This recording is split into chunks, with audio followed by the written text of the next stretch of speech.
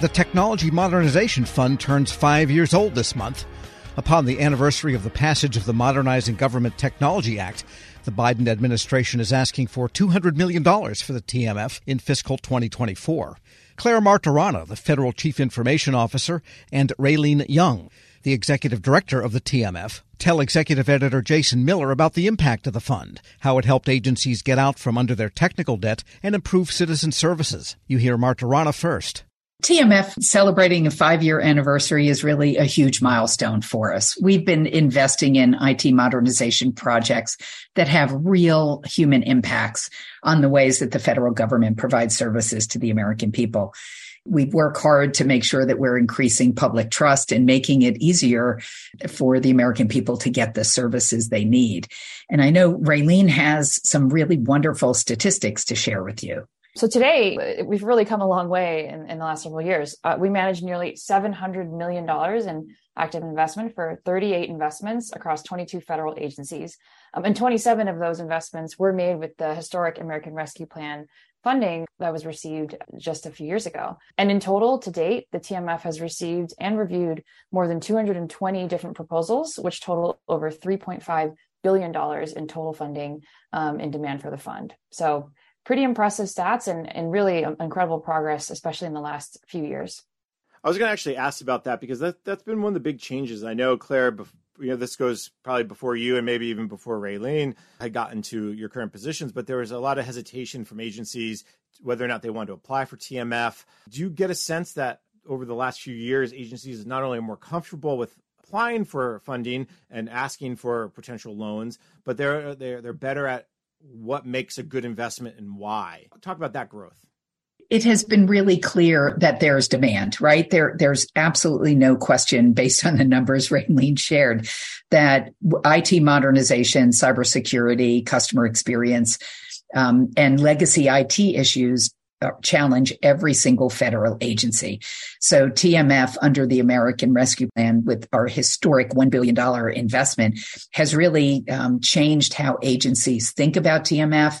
And when we were able to change our repayment model from 100% repayment to some flexibility for agencies that had very specific needs, it really had agencies leaning forward and leaning into TMF where they might not have previously. And Raylene, from the on the ground perspective, what are you seeing maybe differently as agencies are submitting their proposals? I know you all work very closely with them. How have those proposals also evolved over the last couple of years? I think something you mentioned around working just really closely with agencies. I think that's also been a big change in the last few years. We've meaningfully kind of grown the TMF program. We've expanded the board and added new members and obviously added subject matter experts to the team. So that's given us just an increased ability to engage quite early and often with agencies who are interested in the TMF. One concrete example is previously agencies would, submit a proposal and it would go to the board and they'd have to go through this kind of full process right away.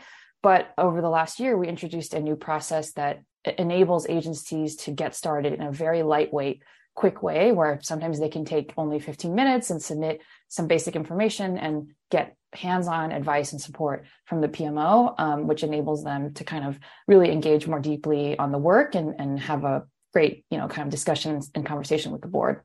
And roughly, how big is the board today, or the program management office, I should say, and what kind of subject matter experts have you brought in over the last year or so? We know cyber, customer experience, and the like, but maybe if you could go the next level down of where they're focused on or how they're helping agencies get better with their proposals.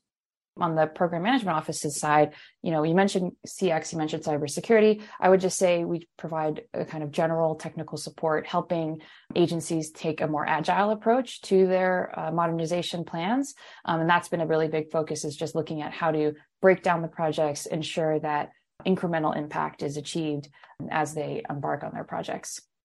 And I guess I would just add on the board side, we really have a very well-rounded board that are used to managing the complexities in the federal environment, from, procurement, the challenges we often have with making sure that we have the contracting vehicles in place, the staff able to work on the program, the leadership support. So making sure that we're not, as IT executives, building something and hoping everyone will come, making sure that these projects are thinking dynamically about the change management, not digitizing bureaucracy, really reinterrogating their entire business process in an agile way with human-centered support to make sure that we are shipping the most important and complete projects on time with milestones that are previously identified, and we manage our funding to those milestones. So I think the board has really focused on adding those types of evaluations to our process.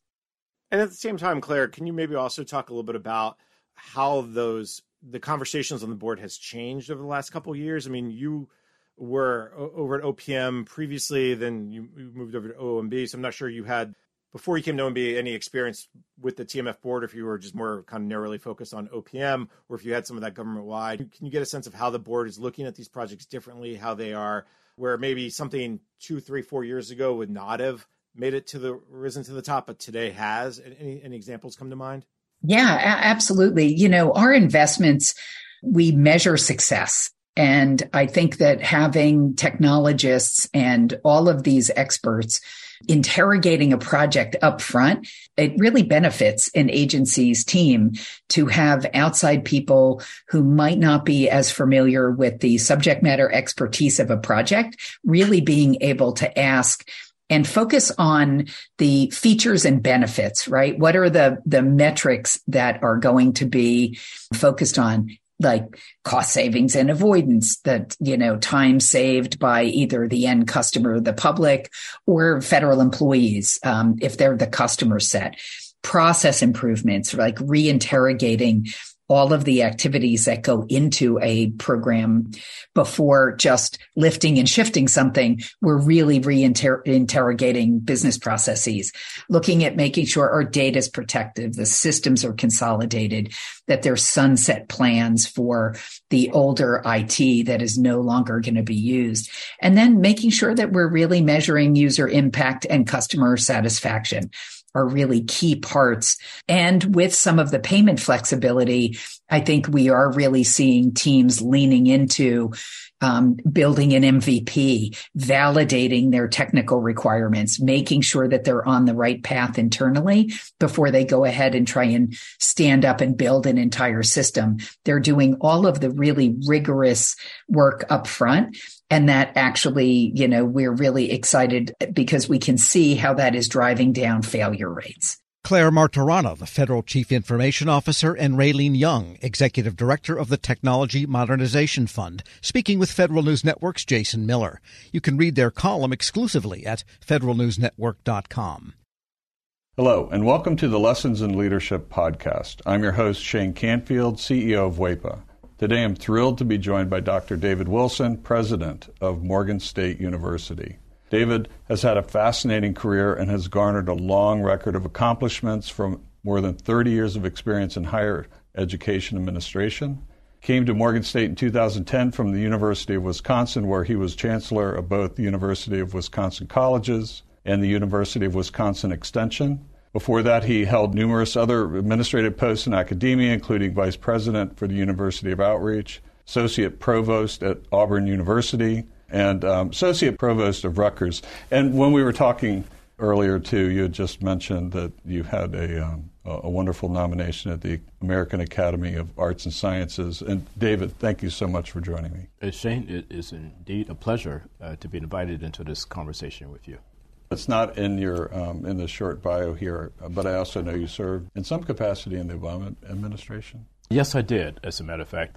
As I was leaving the University of Wisconsin, where I oversaw the UW colleges, I accepted the presidency at Morgan. And on my way into the presidency at Morgan in 2010, my name was advanced to President Obama to be considered as a member of his board of advisors on historically black colleges and universities. And so I accepted and served there for 8 years during his 2 terms. Amazing. You've had a fascinating career at numerous universities across the U.S. How did you become passionate about the education field, and what are some of the biggest lessons that you've learned? First of all, I was made aware of a quote by Horace Mann, who was a great 19th century educator who really gave rise to public education in the United States. And he was the first to utter the phrase that education is the great equalizer. And why that resonated with me was because I grew up in abject poverty in rural Alabama, and there was no law in Alabama as I was growing up that required black kids to go to school. I was kind of shut off from formal education on a consistent basis. I didn't get a chance to go to school full time until I was in the 7th grade. We lived on property there that were owned by the white landowners. And so the owner of the property, a white woman, would bring down to this little shanty that we lived in, and she would bring Look and Life magazines. My mom,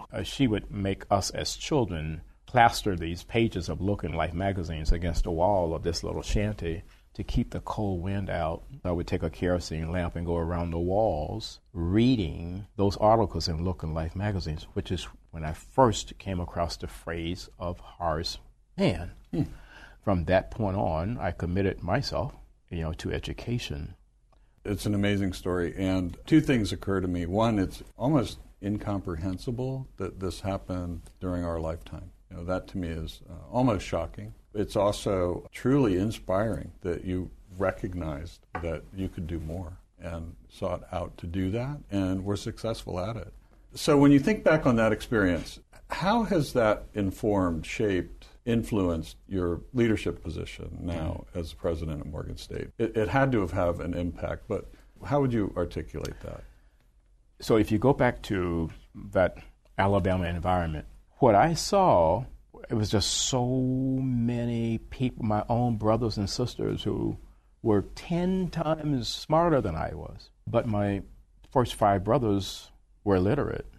They never got an opportunity to show the nation how brilliant they were. Therefore, I really took on this whole notion that my life had to be about ensuring that individuals who were drowning in potential and they didn't realize it would be in a position where they would realize it.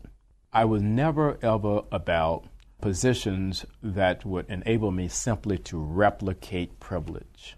I don't care where you went to school. I don't care what type of family you came from. I think that's where sometimes we kind of get education wrong. We have institutions that want to define themselves based on how many students they don't admit. I'm about just the opposite, taking individuals who are absolutely stellar and don't realize it and bringing that into existence for them. You've had so many opportunities that you could do other things, perhaps at larger organizations, but you're where you want to be on purpose, by design, for the kinds of reasons you just talked about, that it's fulfilling. But can you talk a little bit more about that?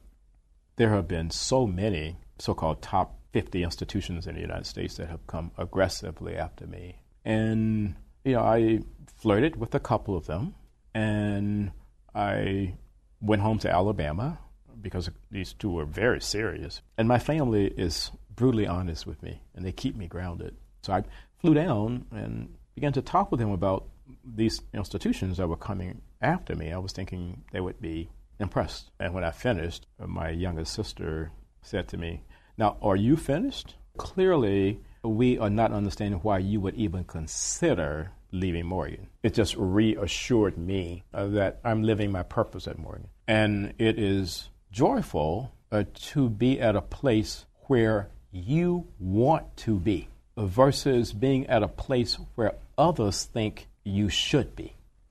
One question that I always have to ask, is there one leader or maybe a couple of leaders that have inspired you, you mentioned Horace Mann, I don't know if that fits in this category, but what might be a couple of leaders that you remember that inspired you, that gave you purpose, helped shape your life?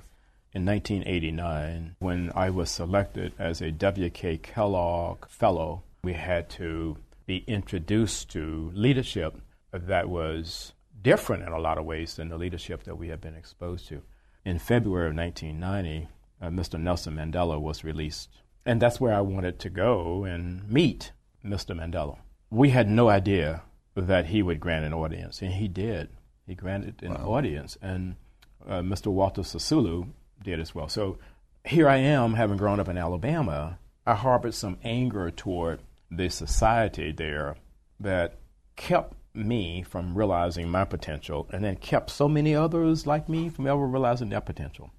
At the end of a conversation that we had, someone asked Mr. Sisulu, we're leaving this conversation thinking that you harbor no anger towards a society that locked you away for 27 years. Are we leaving with the correct conclusion? He said, I harbored no anger or bitterness towards a society that locked me away for all of those years, because I and others like me knew that what we were doing was the right thing. If you commit yourself to doing the right thing, there should never, ever be any space in your heart for anger or bitterness. And that was transformational for me, and why I respect and admire Mr. Nelson Mandela and Mr. Walter Sisulu today. That is a great story, and it, with all the accomplishments through your life, I'm sure it had a great impact on your ability to go as far as you have, and you're still going. Well, I have a takeaway in terms of leadership lessons I've learned. We would be well served as a nation if I think we created these opportunities for young people at various stages to really, first of all, see the United States. And then we need that same opportunity globally. As a result, when you do that, you understand the history over here, you understand the culture over here, and you got to understand the world beyond an intellectual understanding. You want to think of your maturation in a way where your brain can never, ever, ever be hacked. So that's sort of the way. That I kind of see all of that. That's brilliant. And being born in rural Southwest Kansas, flyover country, as they say, I can tell you that your comments about travel and getting out, not just reading about it, but actually traveling, it really is important. It's absolutely critical for someone's personal development. I happen to think so. Well, Dr. David Wilson, thank you so much. I love every single piece of today, but also your life story. It's really impressive, inspiring, and thank you for sharing it. Shane, today. Thank you very much for inviting me to have this conversation with you again. And I'm Shane Canfield, CEO of WEPA. We'll see you next time on the Lessons in Leadership podcast.